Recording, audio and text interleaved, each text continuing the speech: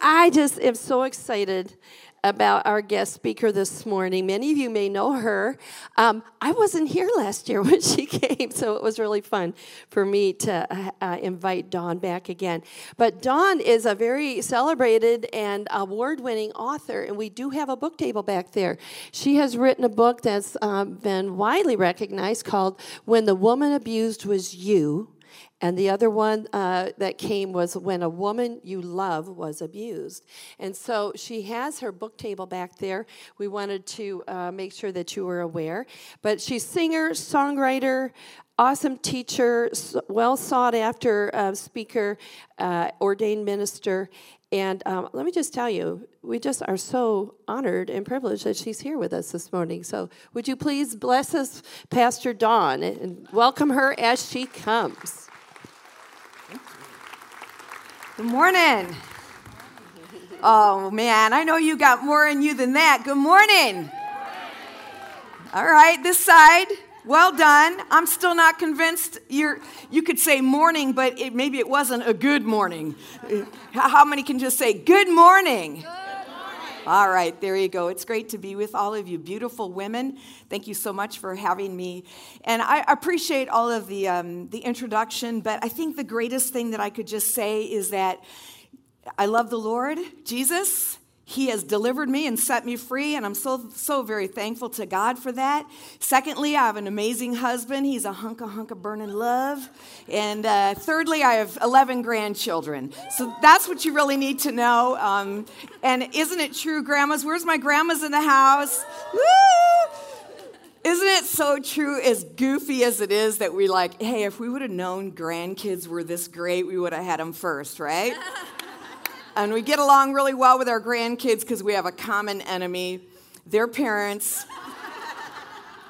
They're ruining them, but we are the grandmas who are standing in the gap and praying for them.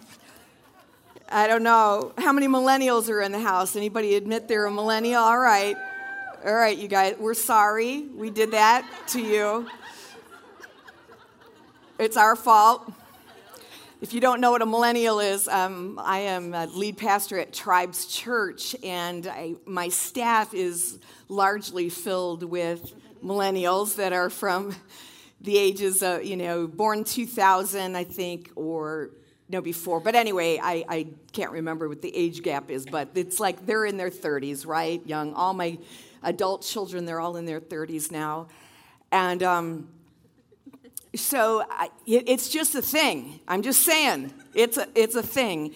The other day I was talking to a millennial in the church, and I had just got done preaching a message, and it really ministered to her. And she said, "Oh, thank you so much for that word. That was so good. And I just learned so much. I hadn't even known any of that before." And so I said to her what I normally say. I said, "Well, thank you, praise God." But I said, "You know what? Don't take my word for it. You get in that Bible and you search it out." And I said, "So just eat the meat and spit out the bones." And she goes, "Oh, I'm vegan." Okay. Yes. All right. Anyway, no, I love all of you. It's so great to be with you today. Thank you so much for the amazing praise and worship team. We appreciate that and you setting the atmosphere. The books that I've written them because it comes out of my story of pain. And I'd like to say that, I had this great childhood and that I was the little girl with braids running down the hill and having fun. And while I had some of that, I also had a secret that I kept, and that I was concerned that if I got too close to anyone that they might figure that out. And so my secret was that my childhood hero by day was also a perpetrator by night, and that was my dad. And I don't remember when it began. The Lord has not given me that memory. I want to remember. I've tried to remember. I just don't have. It was so traumatic, I think, for me that my mind has just blocked that. And if God wants me to have it, I know that He'll give it to me. But I have many, many memories of abuse and molestation. And I just thought that once it was over, that it was over. Come on, somebody. Yeah. And then we figured out that it's not over just because it's over. In fact, when abuse and trauma is over, that's when you will start processing it for the very first time. And so many years after it was over, I had gone into a marriage because that was how I got out of the abuse, was to get married and get out of the house. And that about 3 years into my marriage, 3 minutes into my marriage, it started to surface. And I'm asleep in the middle of the night, and all of a sudden there's a presence in the bed next to me, and I'm sweating, and I'm frozen, and I'm freaking out, and I'm triggered. And oh yeah, that's right. It's my husband. That's right. So the first book I wrote for husbands to help them understand the nature of a woman who's been abused. And when you love her, and if you love her, you have to learn to understand her. And if you don't, then you're going to have a biblical marriage, which is wars and rumors of wars. Because it just doesn't work. It's very difficult. I'm not saying it can't work. I'm just saying it's going to be a very challenging relationship. And so husbands, do yourself a favor, love your wife and learn about her. And so I wrote that first book, and it's been out for about 5 years, I think. But what's interesting is I was Focus on the Family brought me to Colorado and had me do an interview with them. And I can always tell when it's played, because when the interview has replayed, I'll get another deluge of email from men across the United States and Canada who have purchased the book, and then they're sending emails. So if that's your story, and you're in a relationship, and your husband or your significant other doesn't understand you, you would do well to have them have that book.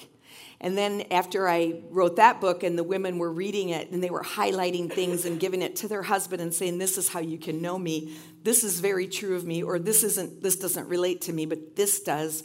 But afterwards, and I started getting the emails from the women saying, where's the book for us? Where's the healing journey for us? And so that one is written. I think last year I gave a book to everyone who was in the room. And so this year I want to make sure that you get them if you need one. But they're over there somewhere, I think. And I don't know because I don't see very well.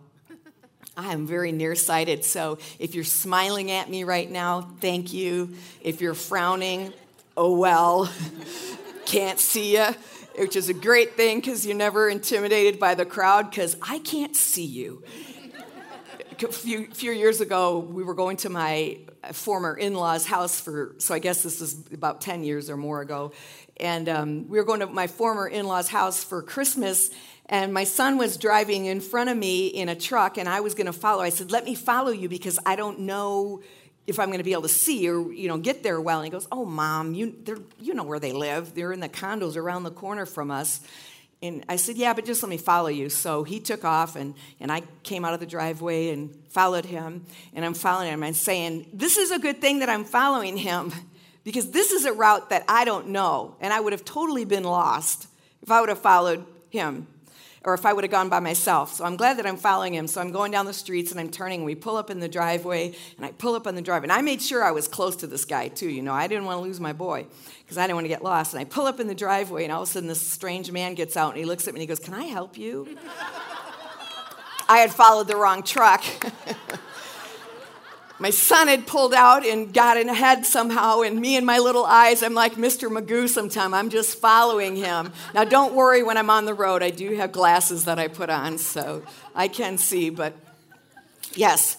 So if you wave at me from a distance, I wave at everybody. I say hi to everybody. My husband's always like, do you know them? I go, no, I don't know. I don't know who they are. Hey, hi, how are you? Who's that? I don't know. We hugged one lady in the restaurant, my girlfriend and I, we're like, oh my goodness, oh hi, hug, hug, hug, squeeze, squeeze, squeeze. And later we're talking like, now where do we, by the end of it, we discovered that neither one of us knew each other. She was a stranger. But she was doing the same thing to us that we were doing to her, So anyways, are you ready for some of the Word of God this morning? As we get ready to just look at a word that I believe that the Lord has, and thank you so much for the music. It just flows beautifully into this. This Saturday, I have a women's conference that I'm doing called the Freedom Girls Sisterhood. If anybody, you just find yourself Saturday with nothing to do, there's still time to be a part of that, and you can just talk to me later, or you can go to the website Freedom Girl Sisterhood, so that's one S in there, freedomgirlsisterhood.com, and you'll see the link to that. But let me share with you a word today. I hear that you guys have been talking about how to win battles. Is that right? Yes. Has anybody ever been in a battle before? Oh, yeah. I think we say that you've either been in a battle, you are in a battle, or you're going to be facing a battle, because that is life. But as we sang this morning, every battle has already been won for us. It's done. It is finished.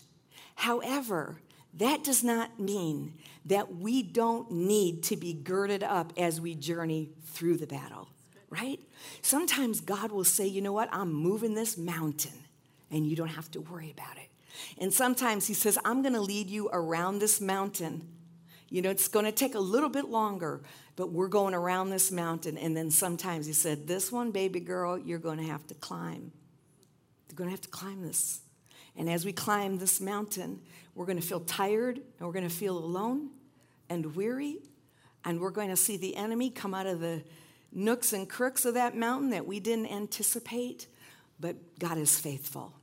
So I want to equip you today when you're in the battle, or you're just coming out of the battle, or you've been in a battle, how to look at it and how to interpret what you're going through, which is an important thing. But let's open in prayer, okay? God, thank you so much for the time to be with these amazing women, women of purpose, women of destiny, women with a calling on their life, God. I thank you, Lord, for the way you've directed each one's path and how you're unfolding revelation before them with each step that they take. You said that the light and the path of the righteous is like the first light of dawn, gleaming ever brighter till the full light of day. That means the more we take the steps toward you, the clearer and clearer it becomes. Thank you for that, God. And I pray now as we just share together and share the word that we'll have some aha moments, have some moments, Lord, where you pierce us and we say, oh, Lord, that's me. Or where, God, you'll encourage our hearts. And we'll say, I was going to quit, but Lord, thank you that you've shown me that I have the victory. So, God, thank you for today. Thank you for your angels that are here and for the blood of Jesus Christ that still cries out a better word. Lord, I thank you for freedom and deliverance in Jesus' name. Amen. Amen. So let's look at the scripture today in 2 Corinthians chapter 2, and just a verse there.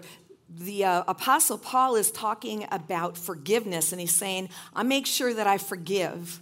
And I want to make sure that you do that too, he says to the Corinthians. Make sure that you're forgiving fully, you're forgiving quickly, and you're letting go, because forgiveness will turn and bite you. And so he's saying to them, I'm going to forgive you. I want you to forgive anybody that you have a struggle with. And then he says this, in order that Satan might not outwit us, for we are not unaware of his schemes. Or are we? We're not supposed to be unaware of his schemes, but sometimes I think we might be, because he's skillful, and the enemy is witty, and the enemy is wise, because he's been around for thousands of years. He knows your family line. He knows your history. He knows your DNA, as we heard from our intercessor this morning. He knows the things about you that sometimes we don't even understand about ourselves. He's connected the dots. He understands what great-great-grandpa did or great-great-grandma did. And he understands that if we haven't broken that chain of iniquity through the blood of Christ, that the enemy has the right, he understands legal access, to check in with us to see if that generational curse will work again in our life. It doesn't have to be creative, because the same old stuff works over and over again. I don't know how it is for you in your life, but I can guess the stuff that works for me is the same stuff that maybe I've struggled with for years, or maybe the same stuff that worked on you. And you keep going and you keep praying and you're asking God to take this thing or set you free from it or work in you and shape you. And the Lord is faithful to do that, and he's doing that. But that might be the same area of relapse that you experience, because the enemy knows how to get us to trip up. But the Bible says that we should not be unaware of his schemes. And the word schemes there, right there in 2 Corinthians, the word scheme is the word noema in the Greek. Noema is the word that means thought. And basically it's saying we should not be unaware of Satan's thoughts. How many know that he thinks about ways to get after us? He thinks about us. Or another translation says we're not unaware of his plans for us. Well, wait a minute. We know God has plans for us. Jeremiah, we can all quote that probably. For I know the plans I have for you, declares the Lord. Plans to give you a future and hope. But Satan's got plans for you too. And we know what his agenda is. Jesus tells us that in John 10:10. The enemy comes to do what?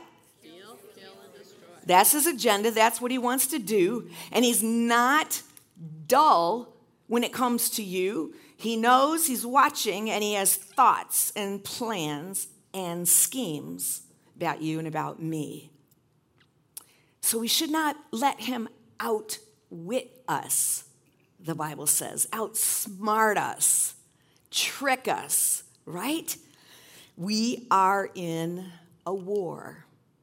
Now let's look at something in Revelation 12, verse 9. I'm sorry I don't have it up there for you, but let me read this scripture to you. You can write this down if you hear the names of the enemy here. There's a war going on in the heavenlies, and this is what's happening as John the Revelator is giving it to us. Revelation 12, verse 9. And the great dragon was thrown down, the serpent of old, who is called the devil and Satan, who declares to the whole world, he was thrown down to the earth, and his angels were thrown down with him. Did you hear it? What were the 4 titles attributed to Satan there in that passage? Dragon, serpent, devil, and Satan. We're going to look at those in just a minute. But C.S. Lewis says this. They're a great writer, a Christian author of some great works, The Lion, the Witch, and the Wardrobe, and all of that. C.S. Lewis says this. There are 2 equal and opposite errors we can get into when we start talking about the enemy. And one is to disbelieve, to kind of walk around in some naivety that there is no enemy and everything happens for a reason. Have you run into those people? Oh, devastation everywhere. Everything happens for a reason. Yep, and sometimes that reason is you were dumb. You were disobedient. I was dumb. I made a bad decision. Sometimes that's why it happened. Everything isn't from God's plan and design. Now, will he take everything and work it to our good? You better believe it, because he's a redeemer. Thank you, Jesus. But not everything happens because God ordains it or wants it to happen. So one error is to disbelieve. But the other opposite error, and just as deadly, I guess, or problematic, is to believe that everything is Satan, right? That the devil is everywhere. He's on this chair right here. He's over here. He's behind the bush. Did you ever read Frank Peretti's books, This Present Darkness? I'm aging myself, aren't I, when I say that? But I read those some years ago, and after reading them, I'm like, the devil is everywhere. I see you. He's up there on that screen. He's in the sound booth. He is in the sound booth. I'm going to tell you what. The devil is in all things technology. He's in my computer. Always. But it's just error to believe that he's in everything. But here's a few things that we do have to understand about warfare. Some things that we need to be equipped with. Otherwise, we will be outsmarted. Otherwise, we will be outwitted by the enemy. And of course, the first one is just simply that we are in a spiritual war. It's not always physical. It's not always happening here. Sometimes coldness of heart is because we're in a spiritual war. Sometimes criticism, the voices that we hear, and the judgments that we give, and the blasé feeling that we have and the lukewarmness. It's just spiritual warfare going on over our passion for God. Sometimes it's just in the commonness when we wake up in the morning and we're not grateful and we're not thankful and we're not taking our day by the throat and making it submit to us because we're a woman on a mission with something to do for Jesus. Sometimes it's just because we're just blasé-faire. Sometimes it's not that the enemy wants to kill you, it's that he wants to waste you. He wants to squander you. In other words, you squander your time. You squander your gift. You squander your anointing. And you do nothing day after day. I'm not talking about you. I'm talking about us, okay? Us, me. That's how the enemy comes at us. That's a spiritual warfare that's going on. And we do praise through that. We will win the victory if we praise through that. We'll win the victory if we get out of bed in the morning and put our feet on the ground and say, "Good morning, Lord." Instead of "Good Lord, it's morning." Right? By the way, Judy Buffum is my mentor. And I traveled with her for years. We're very close friends. And sometimes when I do some of that, I think of Judy. So if you see any of me and Judy, it's because she put it in there. And it's a joy. It's a joy. But I just thought of her when I did that because she used to do that kind of stuff. We're in a spiritual warfare, right? And the thing is that the other thing we have to understand is that Satan started the war.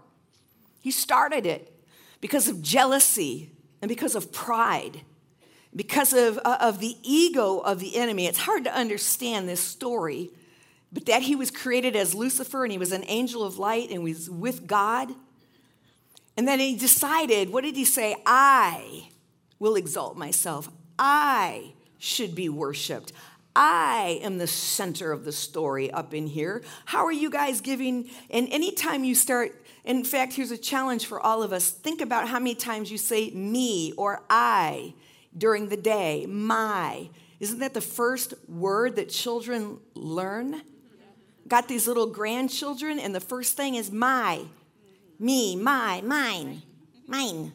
They even say at night before they go to bed, instead of saying I love you, they say my love you. My miss you. My grandkids are some in that ages, and that's how they're talking, because that's the ego, that's the pride, that's the center of the soul life, the fleshy life, me, my, I. And Satan said, I should be worshiped. And so he started this warfare with God. And what was the nature of the war? It was, I want God off the throne, because I want to be on the throne. And what we have to understand today is that's the same warfare today. Now, where is God's throne today? It's on our heart, isn't it? Jesus be the Lord of all. Jesus be the Lord of all. Don't we sing that? The center of my heart, on the throne of my heart. And so Satan wants to come against our heart to get God off the throne so that he can set himself up, but it's really masked as it's us. But what's behind it is pride, jealousy, envy, selfish ambition.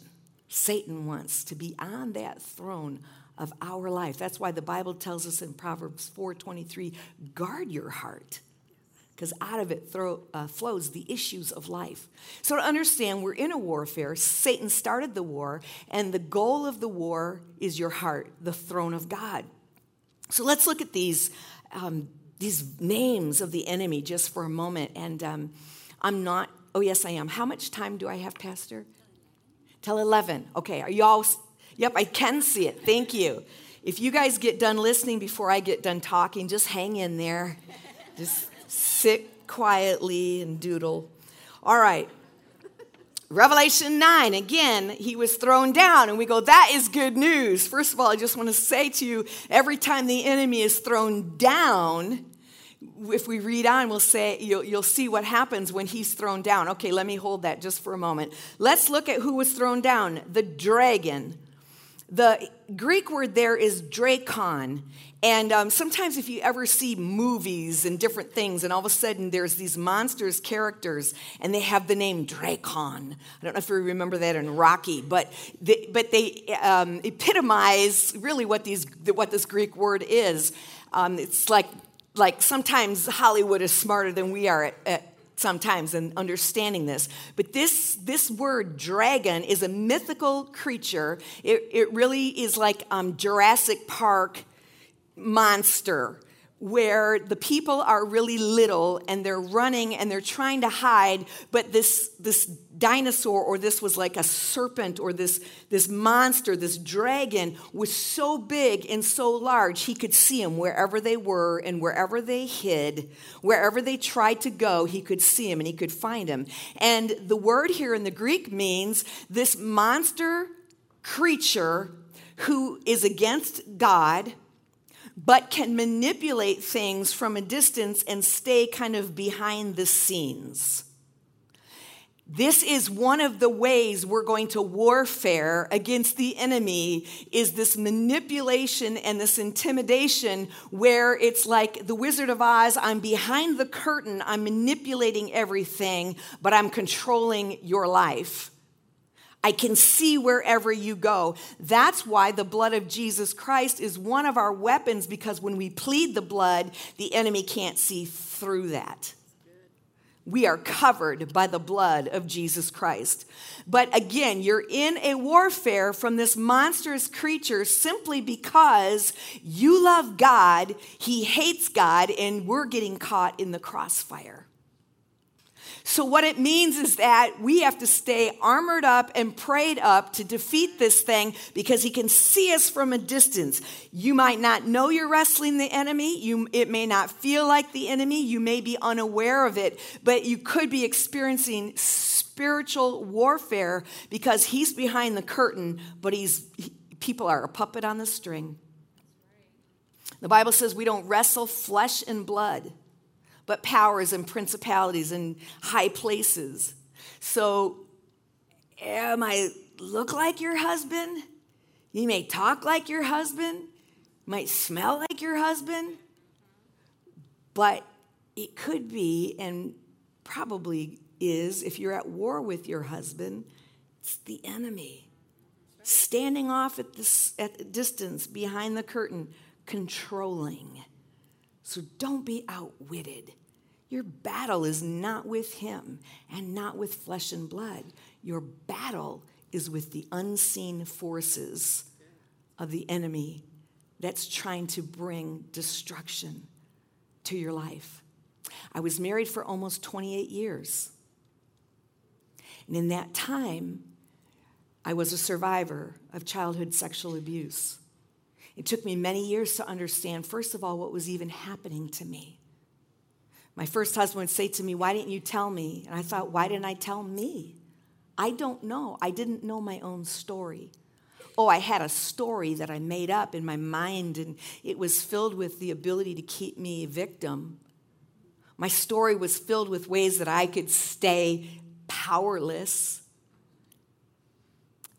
but it wasn't producing good fruit in my life. And when all of a sudden the memories started to come and the triggers, and I just tried to push them down even more. Have you ever been there when I don't want to hear this? I don't want to think about this. I have forgiven my father. It is over. It is done. And I thought forgiveness meant I'm healed. That's it.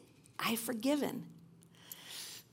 No, forgiveness means I'm free from the power of the poison, and I've taken out the big hedge cutters in the spirit, and I've cut the chain, so I'm not bound to my perpetrator anymore, but I'm still hurt. I'm still wounded. My soul is still massacred. And so I had to learn, and what happened to me was that what I wasn't willing to deal with, my body finally told on me. Because we've discovered, Pastor, and you probably know this, but trauma isn't just what happens in the natural, and then not just even what happens in the spirit, but it's what happens biologically to you. So trauma changes your biology. And so I began to have panic attacks. And I was never depression, I never knew it. I always was upbeat. And then the anxiety turned into depression, and I went into a deep cave. And I just one day I couldn't take anymore. I'd been on the couch for months, just curled up in the fetal position. I didn't know what happened to me. I didn't know where I went. I would cry. I would look at pictures of me and say, where did she go? I want to be her again. And I would watch people, from my window walking, or we lived by a bike trail, right out here, in fact, right down on 52nd Street. And I would see, and I'd say, I want to be her. She doesn't have anxiety. She looks happy. I was bargaining with God. I wanted to trade places with anybody. And finally, I went to the doctor, and he's like, you need to go on medication. And I was so against that, but I was at the place where, yep, give me whatever. I don't care. Give me whatever it takes. And so I started medication, and 3 weeks later, I was up and out of what had been a 5-month valley. But I still had to do the work because there was warfare going on in my life, and I had to face it. What does James say? Consider it pure joy whenever you run from trials of many kinds. Whenever you face trials. Gotta face them? Ugh. Yep. Okay. So that's the dragon. What about number 2, the serpent? This is an interesting word, the serpent. This word is ophis, from which we get the word optonomai. Does anybody know what opti? It's your vision.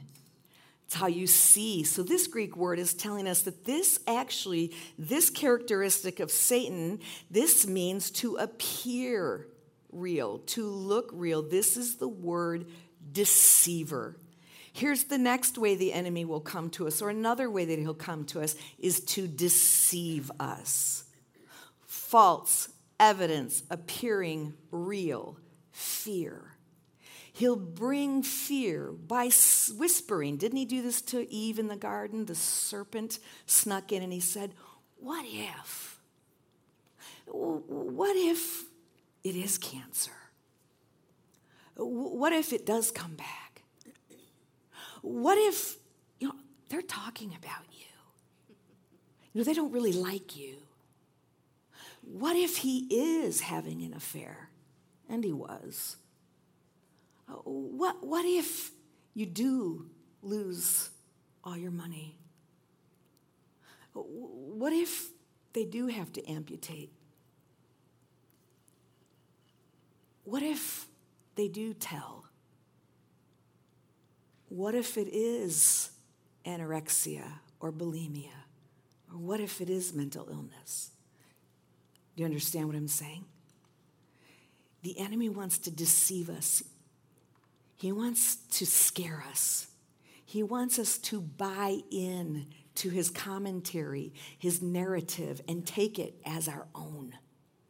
But just like Jesus defeated this serpent who came in, optonomai, making things appear real. Do you understand when Jesus was being tempted by the enemy? In Luke 4, when he was brought out into the wilderness, led there by the Holy Spirit, that's a message in itself. Man, thank you, Holy Spirit. You lead me into the desert. Thank you, Holy Spirit, for leading me into combat with the enemy. So Satan knew that Jesus was hungry. He had been there for 40 days and 40 nights. And he looked and he said, all you got to do is say the word, and these stones right here will turn into bread. Now, understanding that these stones, it was flint, and they were round, kind of flat stones, and maybe even striped a little bit, and they looked very much like the pita bread or the flat bread without leaven that the Jewish people ate that would be grilled. And so all Jesus had to do was just kind of look at it and go, yeah, that looks like bread. All you got to do is say it just once. Because the minute the word comes out of your mouth, it will materialize. Just say it. Satan just wants us to agree with him. Just agree with me. Just say it once. It could look that way, It could be that if you just say it. I just can't do it anymore. Got what I wanted. I think I'm just going to just going to quit. Yes. Got her. That's what I was waiting for. Not too long ago, I took a fitness challenge because, we sit at the desk a lot. We got to stay active, got to stay busy. And so I go to the gym and I put on all my cute gear and I get there and I'm ready. And the first day, here comes her name.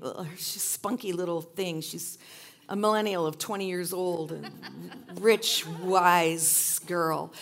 And she's got us, and I'm like, oh, I like her. She's gonna, she's like, come on, ladies, we got this. You can do this 3 more. You can do anything 3 times. Come on. And I'm like, yeah, look at it. And we're gonna do this thing 4 times around. And by the 3rd time, and she's like, come on, let's get some speed. And I'm thinking, yeah, it's easy for you to say. You've been sitting there drinking coffee the whole time. But okay, yeah, I'm gonna do 1 more. Here I go. And she's like, come on, ladies, get your butt up off the ground. Let's see some effort. And I'm like, I'm gonna choke you. I'll show you effort. I did not like her. Your spunk is getting on my nerves. She just was pushing me over the edge. Where was I telling you that for? I have no idea. Other than, I can't do it anyway. Thank you. Come on, girl. Woo. I can't do it. I can't do it anymore. It's like the minute I said that, my brain took that message and said, oh, okay, you can't do it. Attention body, she can't do it anymore. Everybody stop working. That's how it works, man. Your brain needs a target. The minute you agree with negativity, sends the message. The minute you say, I quit, I can't do it, I'm not strong enough, I'm not good enough, I'm too weak, I have no willpower, I'm a loser, oh my word, I'm getting old. Never let an old person enter your body. Doesn't matter what your age is. Right? Come on. Not happening. Age gracefully. Over my arse. I'm going to fight it. I got too much Jesus has put into my heart. My body's serving my spirit. So I have to be a good steward of my body so I can get on mission with God. So don't let things that aren't real appear real, and don't be deceived by the way the enemy wants you to interpret the way things look. And quickly, number 3, the devil. This is the word diabolos, or diabolical. This is the Greek word. This is another way that he comes, and we heard it today. False accuser, slanderer, gossiper, the accuser of the brethren and sisterin, accusing us day and night before God, throwing guilt and shame on us. This is how he works. Come on, just do it. Nobody cares. It's not wrong. Come on. And you go, yeah, it's not wrong. That's right, it's not wrong. It's fine. It's not, who are you going to hurt? Who's going to know anyway? Okay, I'll do it.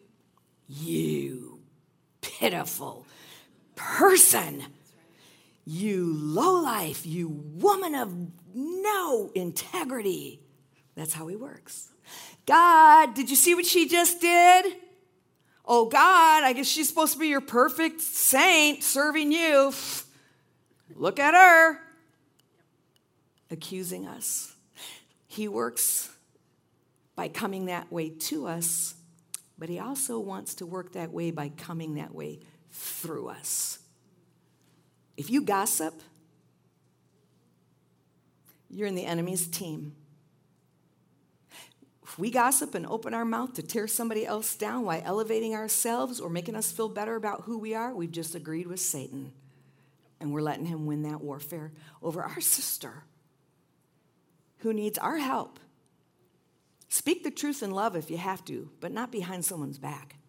You go right to them. And then finally, Satan. Satanas. And that's just the adversary. That's the one who throws obstacles and roadblocks. He's the one who will buffet you.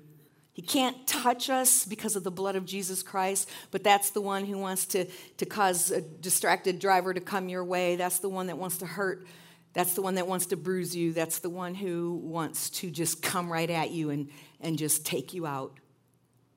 But he really doesn't want to kill us, like I said earlier. He just wants to maim us, because he just gets so much more longevity out of a soul that's tortured versus one who just goes home to be with Jesus. But here's the good news. We win. We win. We overcome him. The Bible says, if you read just a little further, they overcame him with the blood of the Lamb and the word.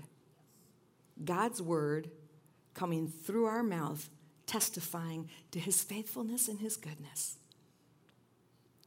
God's word coming through our mouth, agreeing with God about our identity. I am more than an overcomer.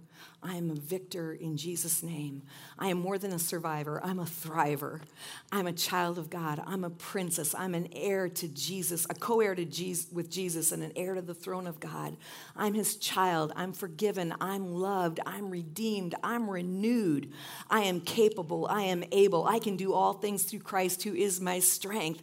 He is my joy, my song. I'm free. I'm delivered. I'm redeemed. I'm made brand new. My mind is renewed. My body is renewed. My soul is renewed. I know who I am in the name of Jesus. I'm strong. I'm capable. Amen? That's how we overcome him. So overcome him today in Jesus' name. Amen? Amen. I'll pray. Let's bow our heads together. I'm not unaware of the fact that there are those of you who are in this room right now that are in this battle. And it's a battle for our mind mostly, isn't it? It's a battle for our mind. And whoever gets the mind, we say, gets the man or gets the woman. So I thank you right now, Lord Jesus, that every woman in this room who would lift her hand, either physically or in her mind right now, sees herself lifting her hand to you to grab onto you that says, pull me up out of this mire, get me out of this clay, get me out of this pit, get me out from the wild animals, the enemy that's prowling around looking to devour me. Jesus, take me and set me on a solid rock. Your word is the rock. Jesus, you are the rock. I recommit my life to you. I see myself delivered, free, whole in every way. I thank you for washing my mind, cleansing my mind, purifying my mind. I thank you for the fire of the Holy Spirit that's burning inside of me, that burns away the dross and the filth and the temptation that has beset me and the sin that has entangled me. You're setting me free from the cords and the ropes that not only have been around my soul and my spirit, but I see around my mind and keeping me in confusion and unbelief, binding me in fear and keeping me to a negative mindset. Set me free today, Jesus. I thank you for your word. I thank you for your power. I thank you today that I stand on your word, agree with you, and praise your holy name, and then enter into that rest, and I am set free. I'm covered by the blood of Jesus that still runs today from the throne, from the cross, still alive and warm and red and flowing, still able to defeat every power of the enemy covering over me, and it makes me pure and makes me strong. It makes me holy. It makes me righteous. Thank you for your blood, Jesus, that breaks the power of sin, sickness, and death off of me. I am set free. Yes. That is who I am. I stand and I claim that, and I thank you for it, Lord, in Jesus' name. Amen.